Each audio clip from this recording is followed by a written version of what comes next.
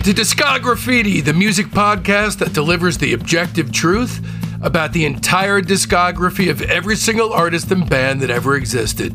I'm your host, Dave Gebrow, and in this episode, we'll be turning our spray cans back for the sixth time on Pavement. These 6 episodes have been culled from 8 hours of interviews with band member Bob Nastanovich, and I really hope you've dug them. Now, Bob, as you know, rhymes with job, so I'm going to come clean here, guys and gals. I quit mine while putting the Pavement series together, because I do just about everything here, from obtaining the guests to doing all the social media, all the recording and editing, you name it. The last 6 weeks of my career as a hearing instrument specialist was spent literally editing and promoting the Pavement series 8.5 hours a day, non-stop, until there was nothing left to do but leave. So why am I telling you this? Because I'm doubling down on Discograffiti. My wife and 3-year-old son are doubling down on Discograffiti. We're selling our house and planning on living as cheaply as possible on the East Coast, and all of that just to ensure that Discograffiti becomes the standard bearer for all that is awesome about music. So don't go anywhere when this episode's done. Subscribe. Coming up, we have 2 weeks of Lou Barlow rating the Zombies, then 3 weeks of Jim Florentine rating Black Sabbath, which kicks off on Halloween, 2 weeks of Randy Randall from No Age rating Jesus Lizard, and on and on and on. Here's what I'd love for you to do. Please join our Facebook group, Discograffiti Soldiers of Sound. We're also on Instagram and Twitter. Also, please rate the podcast 5 stars along with a beautifully worded review, especially if you're listening to the show on good old Amazon Music. Or, of course, Spotify. It'll help a lot. The link to our legendary playlist is in the show notes and also on our website at discograffiti.com. And if you're like me and enough's just never enough, then visit patreon.com/discograffiti and become one of our Patreon Soldiers of Sound. Our Patreon feed is the ultimate music deep dive. I post 3 shows a week. The main show on Sunday, then Discograffiti's The Private Press with Paul Major on Tuesdays, and a Thursday wildcard episode, which is either an interview with that week's guest or one of our other offshoot shows like Rock Cousteau, Queasy Listening, and Battle Royale. So hey, try it for a month, you've got nothing to lose. Okay, back to business. First things first, you need to know just how seriously I take this craziness. Discograffiti's heavily researched, and the music is always reassessed with fresh ears. We're not just covering albums. We do a searingly honest deep dive analysis of all EPs, singles, comp tracks, relevant solo work, and bootlegs. Every release is slapped with an objectively accurate star rating between 0 and 5, which allows us all to come face to face with the true shape of an artist's overall arc. And away we go then, with Pavement Part 6, Good night to the rock and roll era. And now we're going to jump headfirst into a track-by-track overview of their final LP, Terror Twilight. Kicking off with Bob and I going head-to-head on the relative merits of the first single from the record, Spit on a Stranger. The cool thing about this song is that, to me, this is adult contempo Pavement. But it still is excellent and dignified and graceful with both turn of phrase and melody, and it works. It's a great song. It's a great single in 1999 on an indie rock record. It's a great song. It really is. Yeah, I think so. Yeah, I think it's good. It's got a really good vibe, and it's just a good pop song. It's also strange to try and reconcile the fact that this is the band I fell in love with 7 years earlier, the same band. But there you go. That's one of the great things it's one of the reasons why I do this show. It's incredible that it's the same fucking band that, threw down Trigger Cut. Great song, folk jam, another. But if Trigger Cut had been recorded in this studio with this kind of processing, with Nigel Godrich, then it could have easily fit on this record. Yeah. Oh yeah. I mean, Spit on a Stranger, we wouldn't have had a song like that back then, but that sort of shows now being 30 something and being around for a while and that kind of thing. Folk Jam's probably always been I think that's always been my favorite song on this record. Yeah, it's a really cool song. It's really, really fun. The band. I like the words. It's just a cool song. And again, it's a little outside the typical Pavement box. I thought You Are a Light should have been a little bit more edited and shorter, because like the best aspects of the song are really good, but then there's some miss in there, and it's a little bit corny lyrically to me, but that's whatever. I mean, I wasn't writing the lyrics. I mean, I think overall Steven's lyrical content, Pavement as a whole, is pretty awesome. Oh yeah, I'm a music lover and I'm a writer. I don't usually pay attention to lyrics.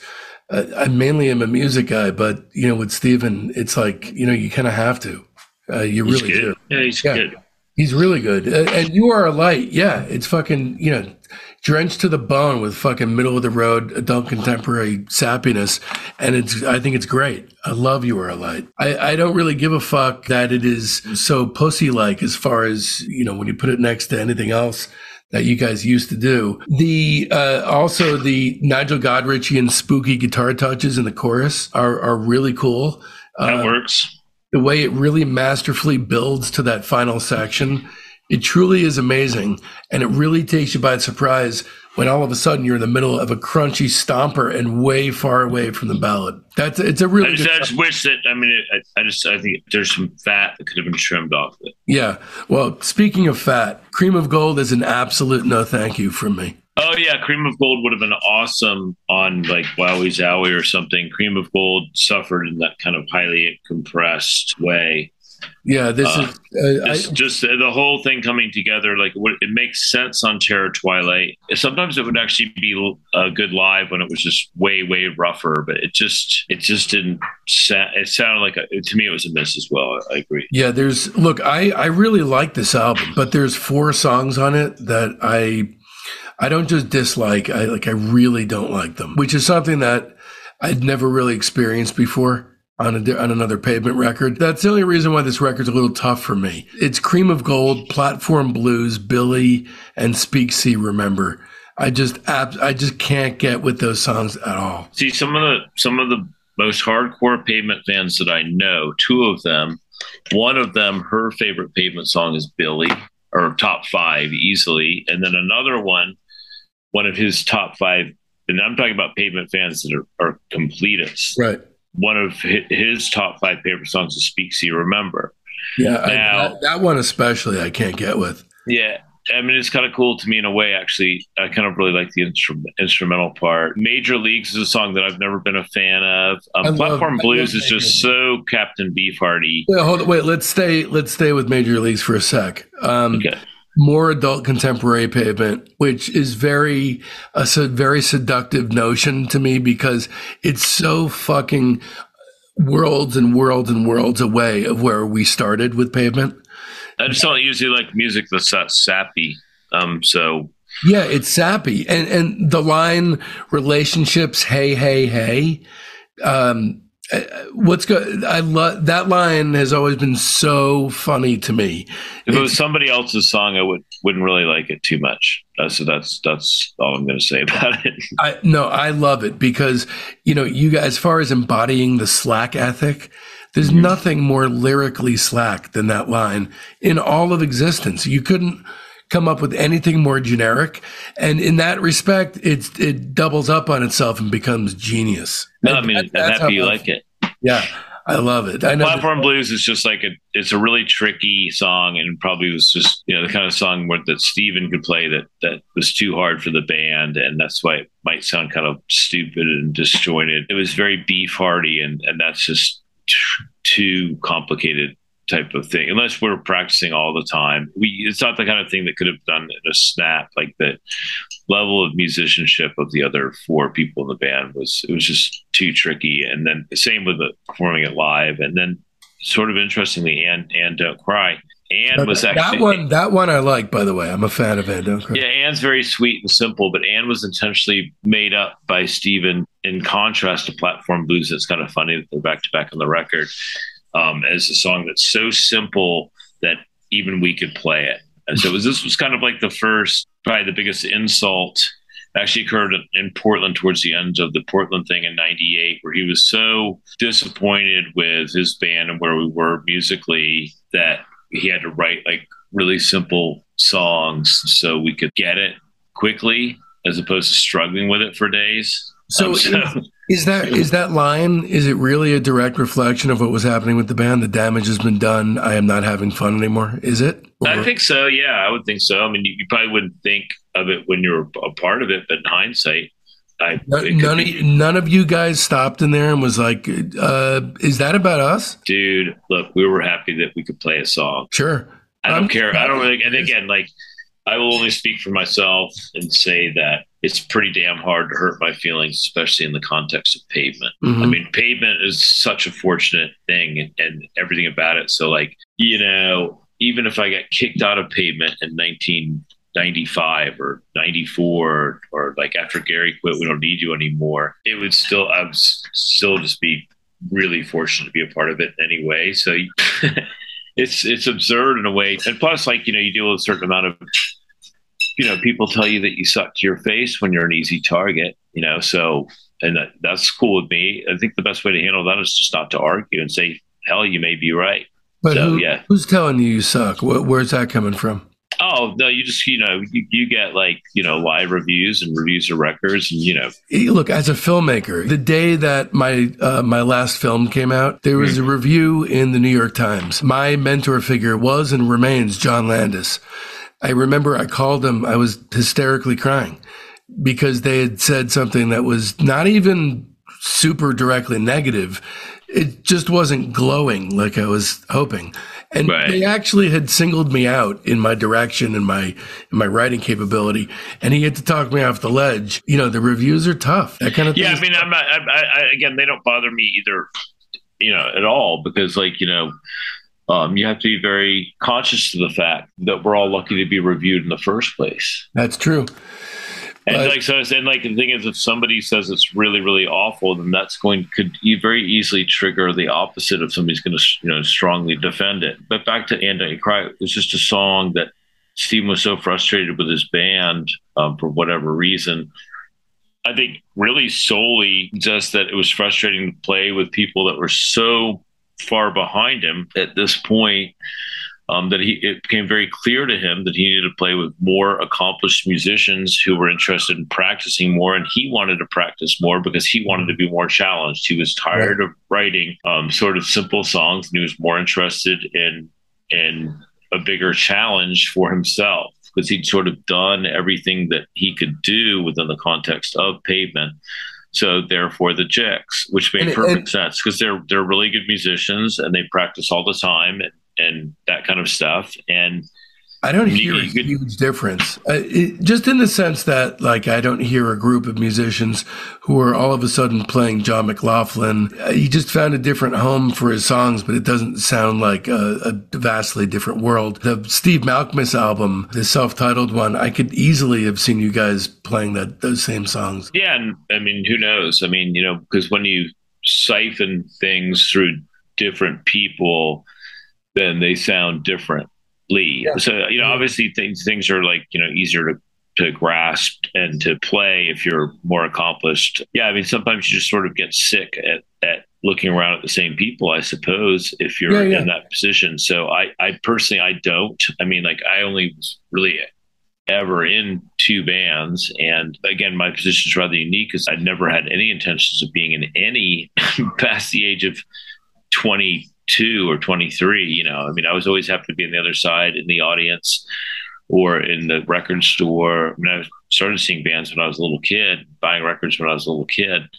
And it was a huge passion of mine, you know, DJing and buying records and listening to records with friends. I never had any intention of being in a band. So the fact what was your favorite one growing up? The records that really sort of changed my life were, like, you know, Gang of Four Entertainment and REM, Murmur and Reckoning, Chronic Town. My mid-teens, Double Nickels on the Dime was massive for me. Pagan Icons by Saccharine Trust. But I mean, yeah, it's just like, that was one of the great benefits of being born in 1967, is that when I was 12, the Pittsburgh Pirates won the World Series. It was 1979. And so for the next 15 to 20 years, there's this incredible deluge of great music coming from so many different genres, you know, like so many things being sort of perfected in their own way, and just this kind of complete freakiness going on. This complete, wild, unabandoned freakiness. It's funny, the last sports team I ever followed was the 1979 Yankees. So it's funny that you mentioned sports and that year, and specifically because, once music and film came along as obsessions, it snuffed sports for me. Right. Snuffed it. That was it. Anyway, back to Billy. Yeah, Billy has a vibe of not the B-side of Abbey Road, but I don't know if you're familiar with Wings Red Rose Speedway. No. Okay, so it's just like, it feels like a bunch of tracks that weren't finished, that were jammed together. That sort of Paul McCartney style of doing that. I will tell you about Billy real quick. Billy was a great idea for a song, and Stephen, it's always been very awkward for Stephen for some reason that I can't really figure out, because he wants to play it live, but then he's always happy to skip it. So it must have something to do with the vocal performance that's tricky for him. I can't really get it, because we did play it really well, and I mean, to me, it's a really good song. Then comes Speak, See, Remember, which could very well be my least favorite Pavement song ever, because this sounds like it sounds like a Broadway musical number with fucking jazz hand shit and stuff like that. So this one is a hard pass every time. I trying to play it. No thanks. No thanks. But the last two, just like Brighten the Corners, the last two songs are fucking amazing. First of all, I'm curious, we didn't go into it a great deal, but with the Hex, how do you feel about Godrich's touches there? I mean, as we've talked about the song quite a bit, and I think Godrich's touches actually work very well on this song. So yeah, he's updating a song that I think he did a great job on it. I think that one is super solid. Actually would belong on any Halloween mix. Unquestionably, that Grave Architecture, would be our Halloween song. Yeah. And Carrot Rope, I've never liked Tell Me Why You Like It. 'Cause to me, whereas you don't like Speak, See, Remember, because I understand the reasons why, because those are accurate disses. I think that Carrot Rope is just so corny. It is totally corny. So goofy. So corny. I mean, it's like it's a Herman Hermit song, for God's sake. Yeah, I don't see why people like it. Because, well, first of all, I don't think it's a major work by you guys. That being said, it is going to be on the playlist. I've always liked it. I don't think it's, I think just precisely the fact that Last Pavement album, Last Pavement song, and yet it's the opposite of a major statement. That's a very Steve Malkmus kind of a thing, as far as where I'm sitting. I think what it says to me, if this is the last Pavement song on a record, that this is how little Stephen cared about Pavement anymore. Right. Are you clipping your toenails or fingernails? I'm clipping the corners of this bookmark with toenail clippers, just because it's kind of fun. You have not notated yet that I guessed the kind of sandwich. I guessed that you were using nail clippers. I'm being very impressive. It is a very unique noise, so I mean, you are right. Yeah. But no, I'm not actually clipping my any part of my body. Okay. All right. So with regard to Terror Twilight, it's weird to me, the mirror reflection between Terror Twilight and Brighten the Corners, how after the scattershot effect of Wowie Zowie with regard to sequencing, the two records in a row kick off with two super strong songs, and then things are all the F over the place. And then there's the 3-song punch that I don't like. And then, you got the 2 solid songs at the end, I feel anyway. Honestly, even though I love the record, you don't love the record. There's no way you can say that at the end of that. You might like half the record. You might like half I'm being harsh because you guys are a very important band to me. Right. So I'm being unnecessarily. I appreciate that. Thank you. In that light. So, but ultimately I give it 3.5 stars, and I give Wowie Zowie 3 stars. Okay. Yeah, no, I give this record 3 stars. To me, it's like, whereas it has 5 or 6 really good songs, I think it would have been a really great 5 or 6 song EP. Yeah. Like, I think if you made a 6-song EP that was Spit on a Stranger, Folk Jam, even though I'm not a huge fan of it, I do understand a lot of people like Major Leagues, and then definitely had the Hex, and then, go ahead and choose your other song on there. And Don't Cry would be a good last song. Or, whatever. I mean, if you wanted to make it like Project Merge or something. A 45-minute version of Tour Spiel. Sure. It's like to me, it's like it would have been a great EP that was stretched to an LP, because, we're required to make an LP, and we've already worked forever on this. So like, just get it over with and then see you later. So we had so much material, it was easy to play it live.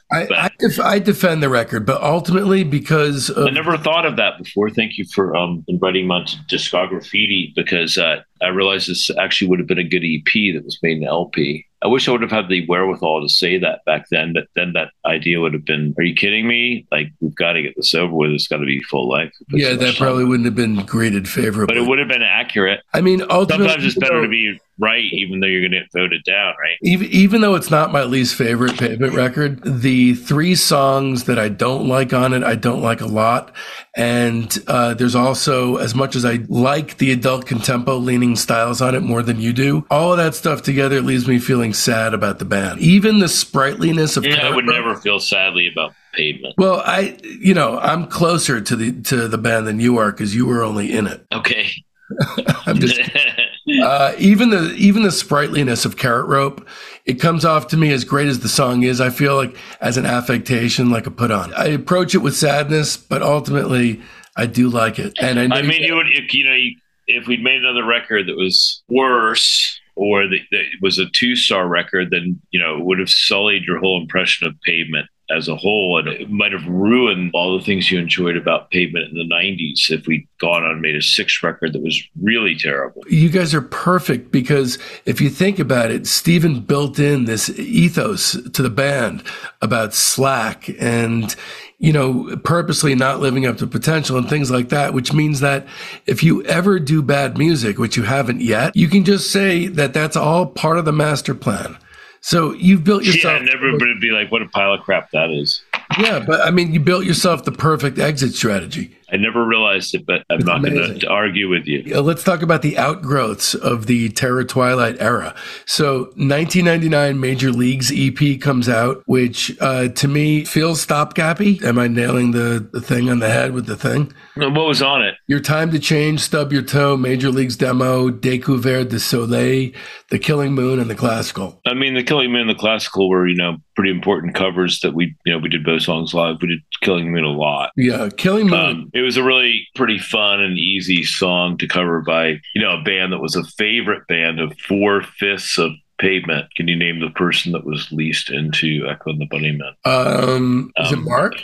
Mark, yeah, Mark. Okay. And The Classical, of course, was, obviously we're pretty open. Are you, what kind of Echo and the Bunnymen fan are you? What's your favorite record, Crocodiles, or do you like Heaven Up Here? I used to have a radio show when I was 15 with my friend Nordy at University of Richmond. We were the only high school kids that had a college radio show at the University of Richmond radio station, and it was called the Heaven Up Here Show. I mean, that's to make me cool. Usually with Echo and the Bunnymen, you hear, or I've heard Ocean Rain, everything up through Ocean Rain. I loved, and Bring on the Dancing Horses. I mean, I got to go with Crocodiles, and I Crocodiles are amazing.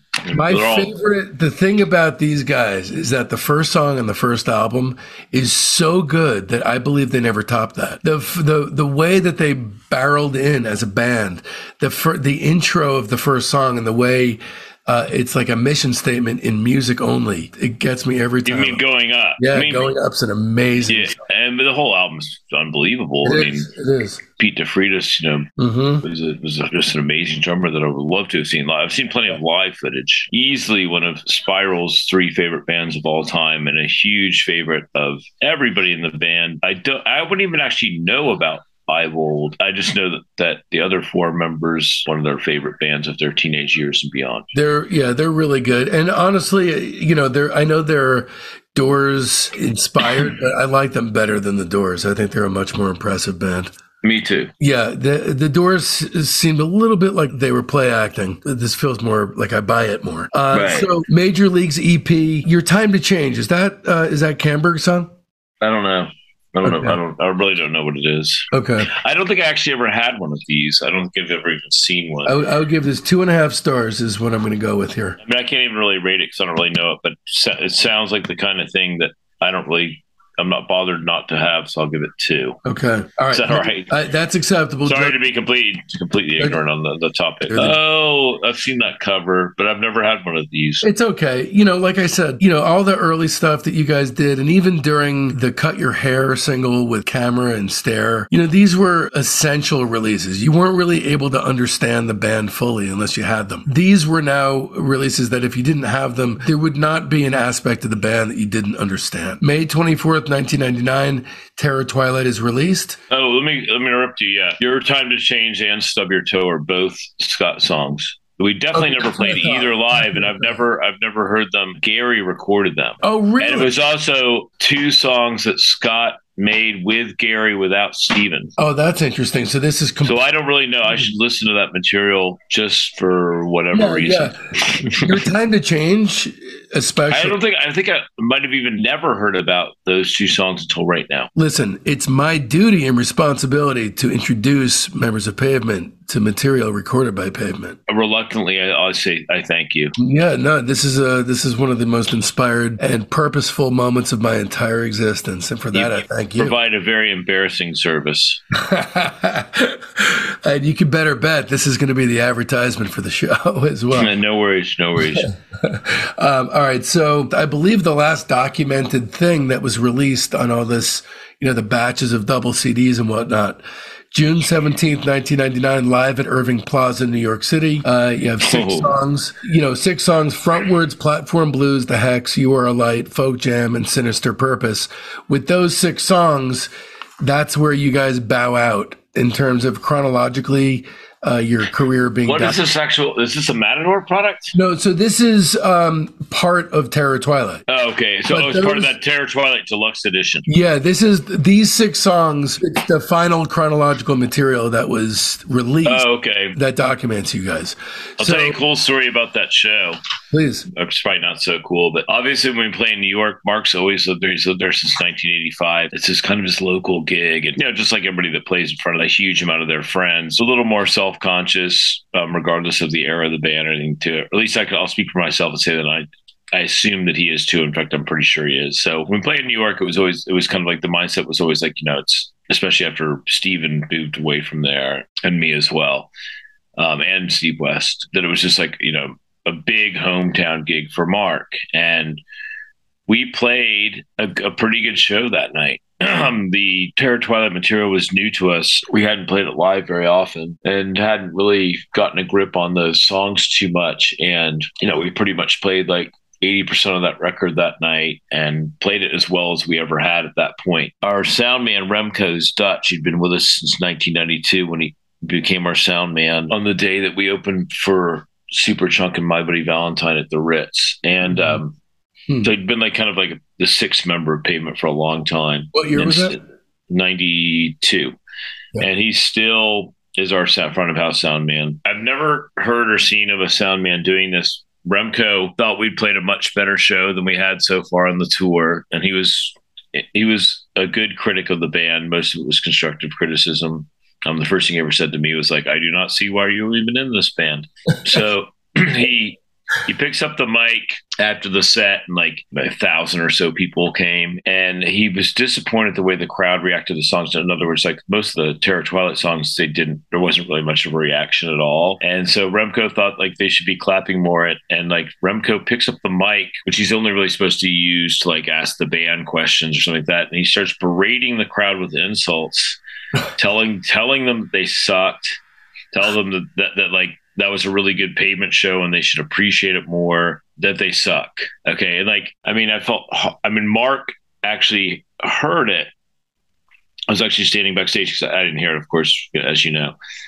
And Mark heard it, and then he was like, he made this face like, oh my God, like excruciating pain face. And then so I was able to walk into, a little bit out of the dressing room where I could hear him. And it went on for like 45 seconds. And like, as people left and like people were like booing, like, it was a really bad idea and a nightmare. So yeah, it was that night. I have no idea that anything was recorded that night or saved that. I bet you I would not be surprised. Yeah. I bet you this would probably be his recording from the soundboard that got released and put on this record, which is kind of funny. The odd part of that is, the extremeness of, the audience kind of standing there stone-faced. I don't get that sense listening to this material. It doesn't read as particularly a flat performance or anything like that. It's a good Pavement performance. No, Remco was right. So the whole tour is obviously got to be a little bit weird because that's where everything kind of fell apart, right? Not really till the end. Was it the very end? I mean, last 3 gigs. We finished up in the continental Europe in the Netherlands. Then we played Glasgow, Manchester, and London. So by the time we got back to the UK, and I remember it was snowing and really, really cold, proper wintry in Glasgow, which happens. I knew that these were the last 3 shows. And I mean, I wanted to go home. So I didn't care what anybody was saying. I mean, I'd been on tour way too long and I wanted to go home. If we got back together or didn't, I wasn't really bothered because obviously there was time because it was over to talk about what we're going to do next or never do again after those 3 days. I didn't see any reason to put any kind of ultimatum on anything. Right. But the fact that there would be the good possibility that would be it was more than satisfactory for me because either way I was satisfied. Did you know the direction in which your life was going to move yet? Or did you just know that you No. After Pavement, I was unemployed for a couple of years until a jockey came and knocked on my door and she asked me to be her agent. For the 2 or so years before that, I probably sent out 100 resumes for various jobs in the horse racing industry and didn't get any replies to any of them. 0. Wow. So it's just a hard industry to break into. Look, I can relate to the masochism because I went to film school. I made 2 feature films, and then as I decided to moonlight as a podcaster, as if that's any fucking easier. I mean, yeah, if you're trying to do it in a way that it's a business or something like that, or that you're trying to make a penny. No, that's the direction we're barreling in, not just cool. Walking. Yeah. I mean, I would have a hard time doing that. Look, here's the thing, man. So before the pandemic happened, I had this job selling hearing aids, which is great. I made, that's cool. I do well with it. My wife designed jeans. That was her, she had a career for almost 20 years. Whoa. Then the pandemic happened. She got laid off. Then the really good money that I made was not enough to cover us. So I decided to, and as a family mutually decided to pack in a $200,000 a year job so that we can move back to the East Coast. I have a house in Vermont, but also my parents are in New Jersey, and focus on this podcast. Wow. It's going to happen. Now that I have the time to do it, it's going to be full speed ahead now. Excellent. But you know what it's like. You achieve the impossible, and then you have to do it all over again in a whole different milieu. Yeah, I mean, in my case, nothing like that's going to happen more than once. In terms of paying your own way, sure. Yeah, but you did it, and it's impressive. But to backtrack, the 2 signposts that I know of for the disintegration of the unit was after the show at Coachella in '99. That was bad. That was bad?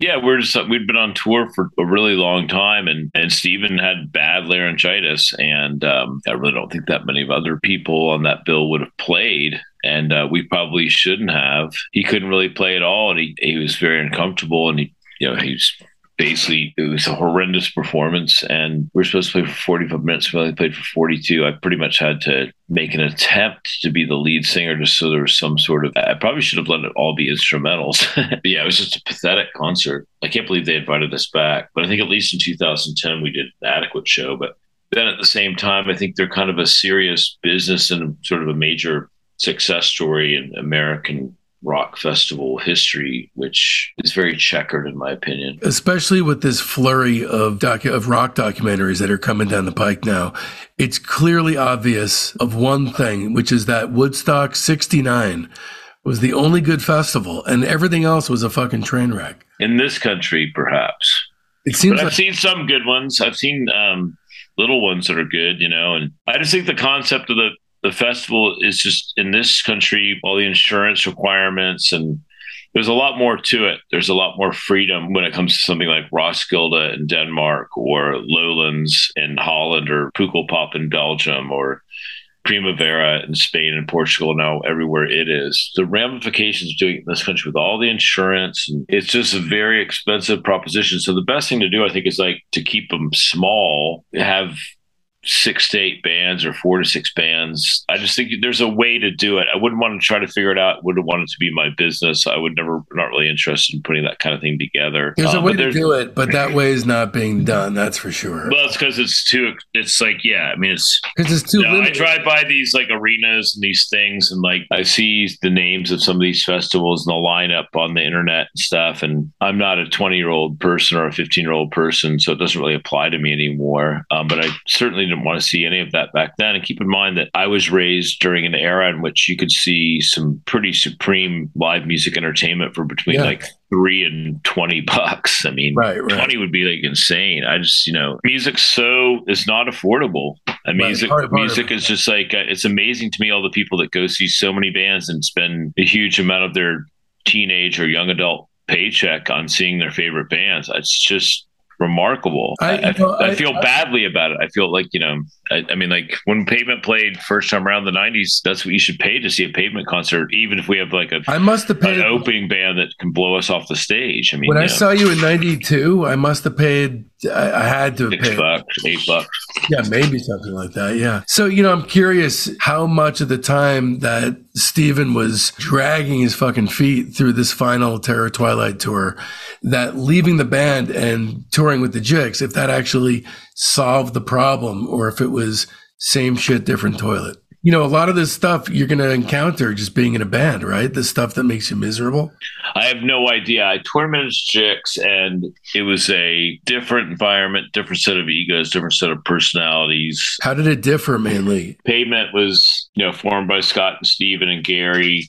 And really, Scott and Steven, they went to Gary, then Gary quit. And then, there was always sort of this, it's just completely different vibe in their band. I mean, the first record isn't called Stephen Malkmus and the Jicks, where Pavement was called Pavement. It wasn't called Stephen Malkmus and Pavement. He was clearly the main attraction in the Jicks. And sure, he was the main attraction in Pavement as well, but that's not the way that it was treated or viewed from the stage out to the audience. Everybody was, a pretty essential member of the band. I count myself, and I would say so if I wasn't, I count myself a definite fan of Malkmus's solo stuff. Right. But I mean, for example, if I wasn't in the band, what are all the guys that drink too much lager beer? Who are they going to have a crush on? That's a valid point. The couple signpost moments of that tour would probably be the Coachella Festival that I know of, and the final. I'd say the worst day in Pavement history. I would actually say even worse than the West Virginia Lollapalooza. Okay, what? Because it was like the West Virginia Lollapalooza actually was like so ridiculous that it was utterly sublime, and it was amazing, and if anything, it was actually beneficial to our cause, and it was a plus rather than a negative, whereas the Coachella thing in 99 marked the clear-cut beginning of the end. Was that your worst performance that you know of? That I was ever a part of in anything in terms of level of quality of performance and level of absolute total humiliation. Okay, so that was I remember we played that show and like our bus, like we driven like an hour and a half or 2 hours away. The bus pulled over for whatever reasons, and we went out to get like snacks and drinks and stuff. Several different kids like came up to me and like, man, like you're one of the dudes in Pavement, right? And I was like, yeah. And they were like, are you all right? Are you guys all right, man? Like these kids were like, several years ago, they were expressing genuine concern for our mental health after watching that show. Wow. Okay. I mean, that was how bad it was. Well, I know that. I was like, I'm cool, man. I'm cool. Did Malkmus actually say these symbolize what it's like being in a band all these years when he was wearing the handcuffs at Brixton? Probably. He knows what kind of corny stunt he was trying to pull. Then he was trying to be melodramatic. Of like, run his own weird pity party at the end of his band. I mean, that's kind of dramatic crap that has been pulled throughout rock and roll history. That's just like stuff for me. That's like, I don't want to be part of that. That's just like silly, man. Like that's kind of like total self-aggrandizement. The first part, like, first of all, you're like lucky to have so much talent and lucky to have it be recognized. Like now you're going to act like, woe is me. I'm going to buy plastic handcuffs and pretend to act sad that you're it was only plastic handcuffs? As far as I could tell. I mean, I actually never really noticed them until I saw the Lance Bangs documentary. I mean, whatever, man. I was just like, that's some corny ass stuff. Look, that's basically it. I mean, it's November 20, just before Thanksgiving, 1999. About 2 weeks later, a spokesperson told... A spokesperson? Yeah, some spokesperson for your record label told New Musical Express... That's hilarious. "Quote unquote retired for the foreseeable future." And that was it. You guys didn't quite make it out the 90s, which was absolutely perfect. Completely apropos. I got to tell you, I was palpably sad. I mean, there's bands that break up and you don't even think twice about it. But that was a big one for me and for everyone I knew. And now you have all these, Offspring type bands, and you must be able to obviously sense the palpable influence, bands like Yuck and Kiwi Jr., and it must feel good. It's nice, although I don't recommend it. I think it's nice that, Pavement has been frequently mentioned by other musicians as, being an important part of their musical experience, especially when they were young. I don't not recommend listening to Pavement. I just think that you certainly should have a lot more influences than just a handful of bands when you start a band. It takes away from your chance if you sound too much like one thing. Like, it's kind of funny that Pavement always gets mentioned as a band that gets ripped off a lot, because to me, 10 times as many people have, even Pavement in some regard, have ripped off Sonic Youth.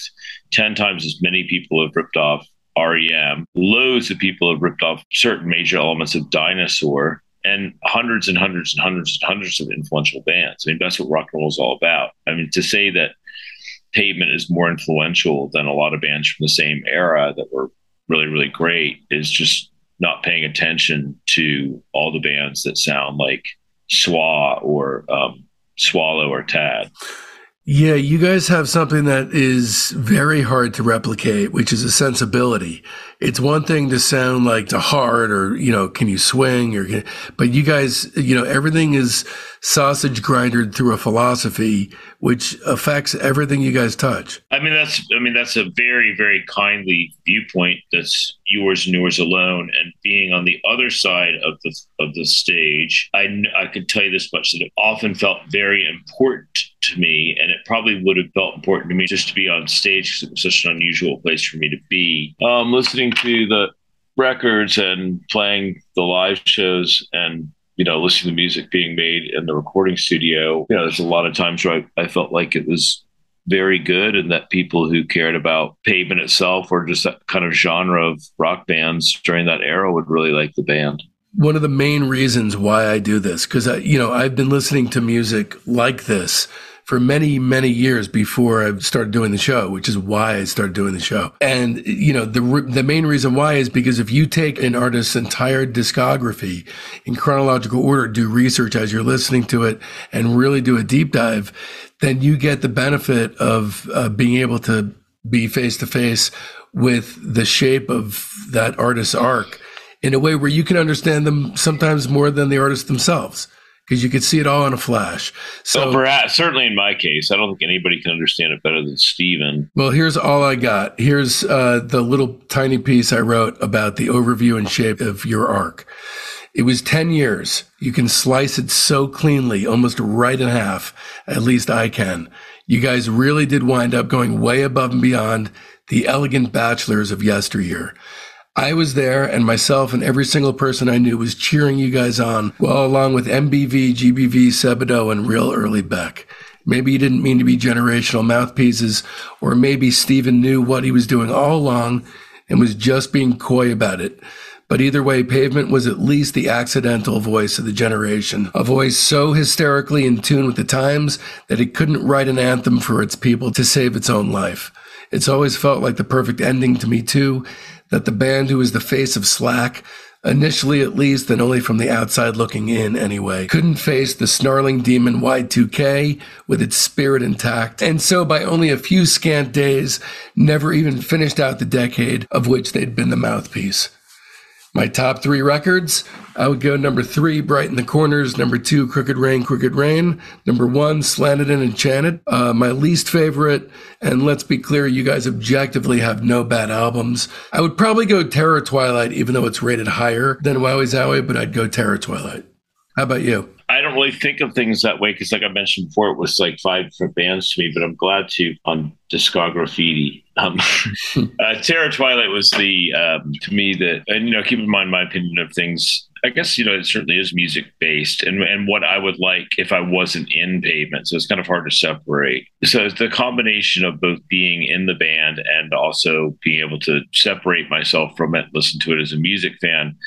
Obviously has ensued over the years since it stopped, which is now, the better part of 23 or something years, with the exception of having to have the pleasure of getting up 2010 and 2022 and play these songs, bring these songs, back to life in some form. So for me, it's quite simple. It's Wowie Zowie is the most entertaining of the Pavement records to me.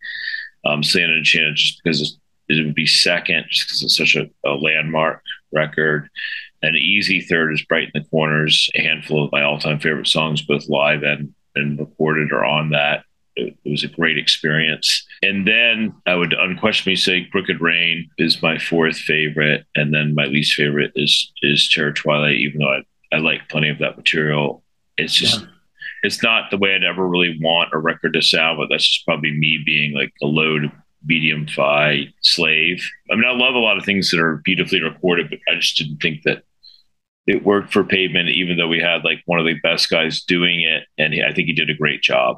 I mean, I think he did everything he could with what he had to work with. And that's all he could do as a producer, engineer guy. Yeah. And so, and then clearly Watery Domestic to me is very essential. And then probably the most underrated of the other things would be that Give It a Day EP. I thought it was just a really, really fun record. Oh, and I DJ'd that thing tonight, and a woman brought her Trigger Cut Sumi Jack So Stark 7-inch, which is a lovely thing to own if you're a Pavement fan. It's just, my impression is a bit skewed by being a part of it, certainly for the live and for a lot of the recording. But, obviously it was a marvelous experience. But it's a pleasure to talk about. It's great to get your take on it. And it really is, this is, like I said, the first time that we're doing somebody in the actual band talking about the music. I guess the thing that, made it a relief going into it was knowing that you guys have no bad albums. I mean, you really don't. It's a great discography. Some people would say otherwise. Some people would say that, I know a lot of people that stopped listening to us after Slanted. And then I know a lot of people that really sort of love Wowie Zowie and Bright in the Corners. I think it's just the age you come into it. And then, we're also very well aware of the fact that there's a lot of our favorite bands who really only love their first 5 records or 6 records or 4 records. So it's like, maybe most bands' shelf life should be 8, 10, 12 years. I mean, it's hard to consistently keep putting out great stuff. Very few bands have ever done it. I don't think I'm a fan of any band that's ever done it, that's put out like 80% great albums over a 25-year period. I mean, that's a big ask. I personally can't think of a band off the top of my head. And that's another reason why I was comfortable not doing it anymore. Because like I mentioned before, would have sullied the whole experience to put out an album that we were embarrassed by, that everybody hated. Well, it worked out pretty damn well. I mean, just as far as, you have this really cool career. Malkmus, his creative juices are obviously flowing. Just his last few records, his influence pool is still all over the goddamn place. He listens to music a lot. And that's the other thing, when he became kind of frustrated with us, he mentioned the fact that not only we weren't playing, but we also weren't listening to music. So, he listens to a lot of music because that's what he loves doing the most, or what other side from playing tennis these days. I mean, I can concur that Traditional Techniques is an outstanding album that any fan of his guitar playing and singing should check out. He kind of stamps all of his work with a certain amount of quality. I love Real Emotional Trash. It's almost like a Grateful Dead style sprawling classic rock guitar thing. There's some Dino in there, but it's definitely like a Dead thing too. It's been an impressive solo career, and I'm really, really psyched to see you guys as you kick off the tour. You want to talk about the dates and all that? Yeah, I think it's going to be good. we're a 6-piece now. Hopefully you'll recover in time from your ills this week. It sounds like you're doing a little bit better. I'm talking to you, Oh, David. yeah. Not the general public. Yeah. So we start San Diego on September 7th, and we work our way up the West Coast and across the Midwest, and then up into the Northeast. We'll be on tour. Then we swoop down south a little bit at the end in the States until from like September 7th, like October 11th. And we start up in the UK a few days later in Leeds, and then on all over Europe. And then next year we go do a few in Japan and then in Australia. So it'll be a pretty demanding schedule. Are you on tour for 6 months? I mean, not really. We're on tour really for 3.5 or 4. Then we've got a lengthy break before we go to the Pan Pacific. That is so cool. So yeah, it should be fun. I'm really looking forward to it. Then, like I've mentioned before, the band as a 6-piece is able to play a lot of songs that we couldn't play, and then also a lot of songs that we played before are greatly enhanced by Rebecca, our 6th member. She's cool. I'm curious how that affects your, equestrian responsibilities. I'm fine. I mean, no, there's always stuff I can do in a mobile fashion in this modern age.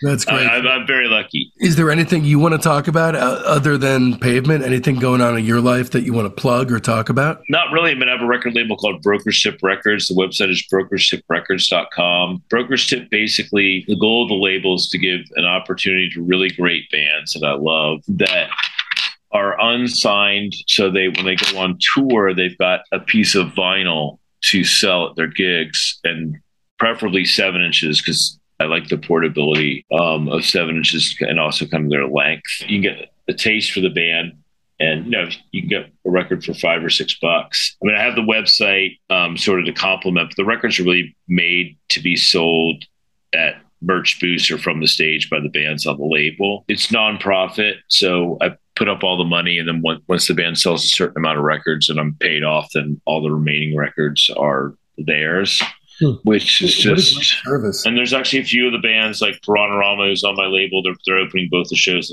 in Atlanta, and I think 1 or 2 of the shows in Austin. And then a really great friend of mine whose name is Anna Gebhardt. She's in a band called Anna Libera, and they're really good. She's opening for us in Denver, KC, and St. Paul. So, I mean, it's cool to give kind of unrecognized or unknown artists a chance to play in front of the Pavement crowd, which tends to be a pretty open-minded crowd with, like a wide berth of different types of music generally, or a lot of them do, and let them see like a band they've never heard of. So there'll be plenty of that on the tour, because we're sort of in the excellent position of not having to have support band that is a draw. And, also we're conscious of the fact, like, we want to see young people. Like, I'm not one of these people that feels like I can only go see bands in my age group. Like, I'm more interested in seeing bands with, teenagers, 20 something, 30 something, whatever, as opposed to like men and women my age that I knew about in the 80s. I mean, it's cool to have nostalgia and stuff like that, but I refuse to be one of these people that says, oh, there's nothing cool going on anymore. So I am going to unhesitantly say you gotta dig really deep sometimes to find it. I mean, yeah, it's not like I'm not trying. I'm really going after it. I'm listening. And, part of the issue is, it's less of a focus on songcraft, more of a focus on mood board signifiers as to how something's going to sound. Yeah, I just think there's so much music coming out these days that there aren't enough hours in the day to listen to it. To me, I think there's some really cool stuff. So maybe we, at some point, we'll exchange playlists of music that's been released the last couple of years, and I can load you up. I would love that. I mean, a lot, frankly, especially with Paul Major's introduction in my life, everything is taken a slant towards the 1960s, 1970s private press, because that whole thing is an entire world in itself. It's inexhaustible, actually. So that's taken my focus away a little bit. But, I really do. I keep up. If something catches my attention, there's a new one recently, Fabric. I've heard of them. Yeah. I haven't listened to. Yeah. I should check them out. Yeah. I've heard of them. The new one, especially, this notion of the pandemic record where it's not really about the pandemic. It's more of a reliance on, instead of just a group of songs, you get tuning up in between, you get maybe them making dinner, you get some ambient music maybe. It's more just loose with the shoelaces kind of a deal in terms of album format. But, that's interesting to me. So, it's good when there's new directions being taken, as long as it's good. I don't care. I'm not trying to be a purist. Anyway, man, look, I can't even thank you enough. I am so incredibly excited to see you guys on this tour. I will definitely make sure I'm better. I'm going to slather my immune system with all kinds of stuff to make sure that I'm standing upright for this gig. Yeah, I mean, hopefully we'll deliver the goods and put a smile on your face there, buddy. You will. You always do. You guys. Okay, let's hope so. Bob, I can't count your chickens. This is pavement. No, that's precisely why. It's precisely why. Once you're on board with you guys, it's a lifer thing. It really is. So, I'll see you there. Our fans, and you're one of them, are the best thing about it. So, always look forward to playing. And it is. Sometimes when you don't look forward to playing, then within 30 seconds, the enthusiasm in the audience will really give you a lift and get plenty of adrenaline from it. Really enjoy playing for them. I'll be screaming at the top of my fucking lungs. Well, easy, dude, man. You're gonna be easy on your throat, man. Fun. Yeah. It's okay. You don't want to end up like this. No, it's all right. Listen, and most importantly, I have a lot of experience. I'll make sure you're very well fit with good technology. Okay. Excellent. Thank you very much. I appreciate it. You're welcome, Bob. Taking care of yourself. See you in Los Angeles. From the bottom of my heart, I'd like to take a minute to thank Bob, who gave a tremendous amount of time and patience to this undertaking, Scott Canberg, the mensch who hooked me up with him, Aaron Lightco and Matador Records for all their tireless support, and Jake Morris, drummer of Steve Malkmus's band The Jicks, and Pavement social media maestro and flag waver. And of course, a heartfelt Discograffiti thanks goes out to Joe Cravino, who helps with posting the show, Todd Zimmer, who does art and graphics, and my beautiful wife and son, Jen and Mason. We'll catch you next week then when Lou Barlow comes on to rate the zombies on next week's incredible episode of Discograffiti.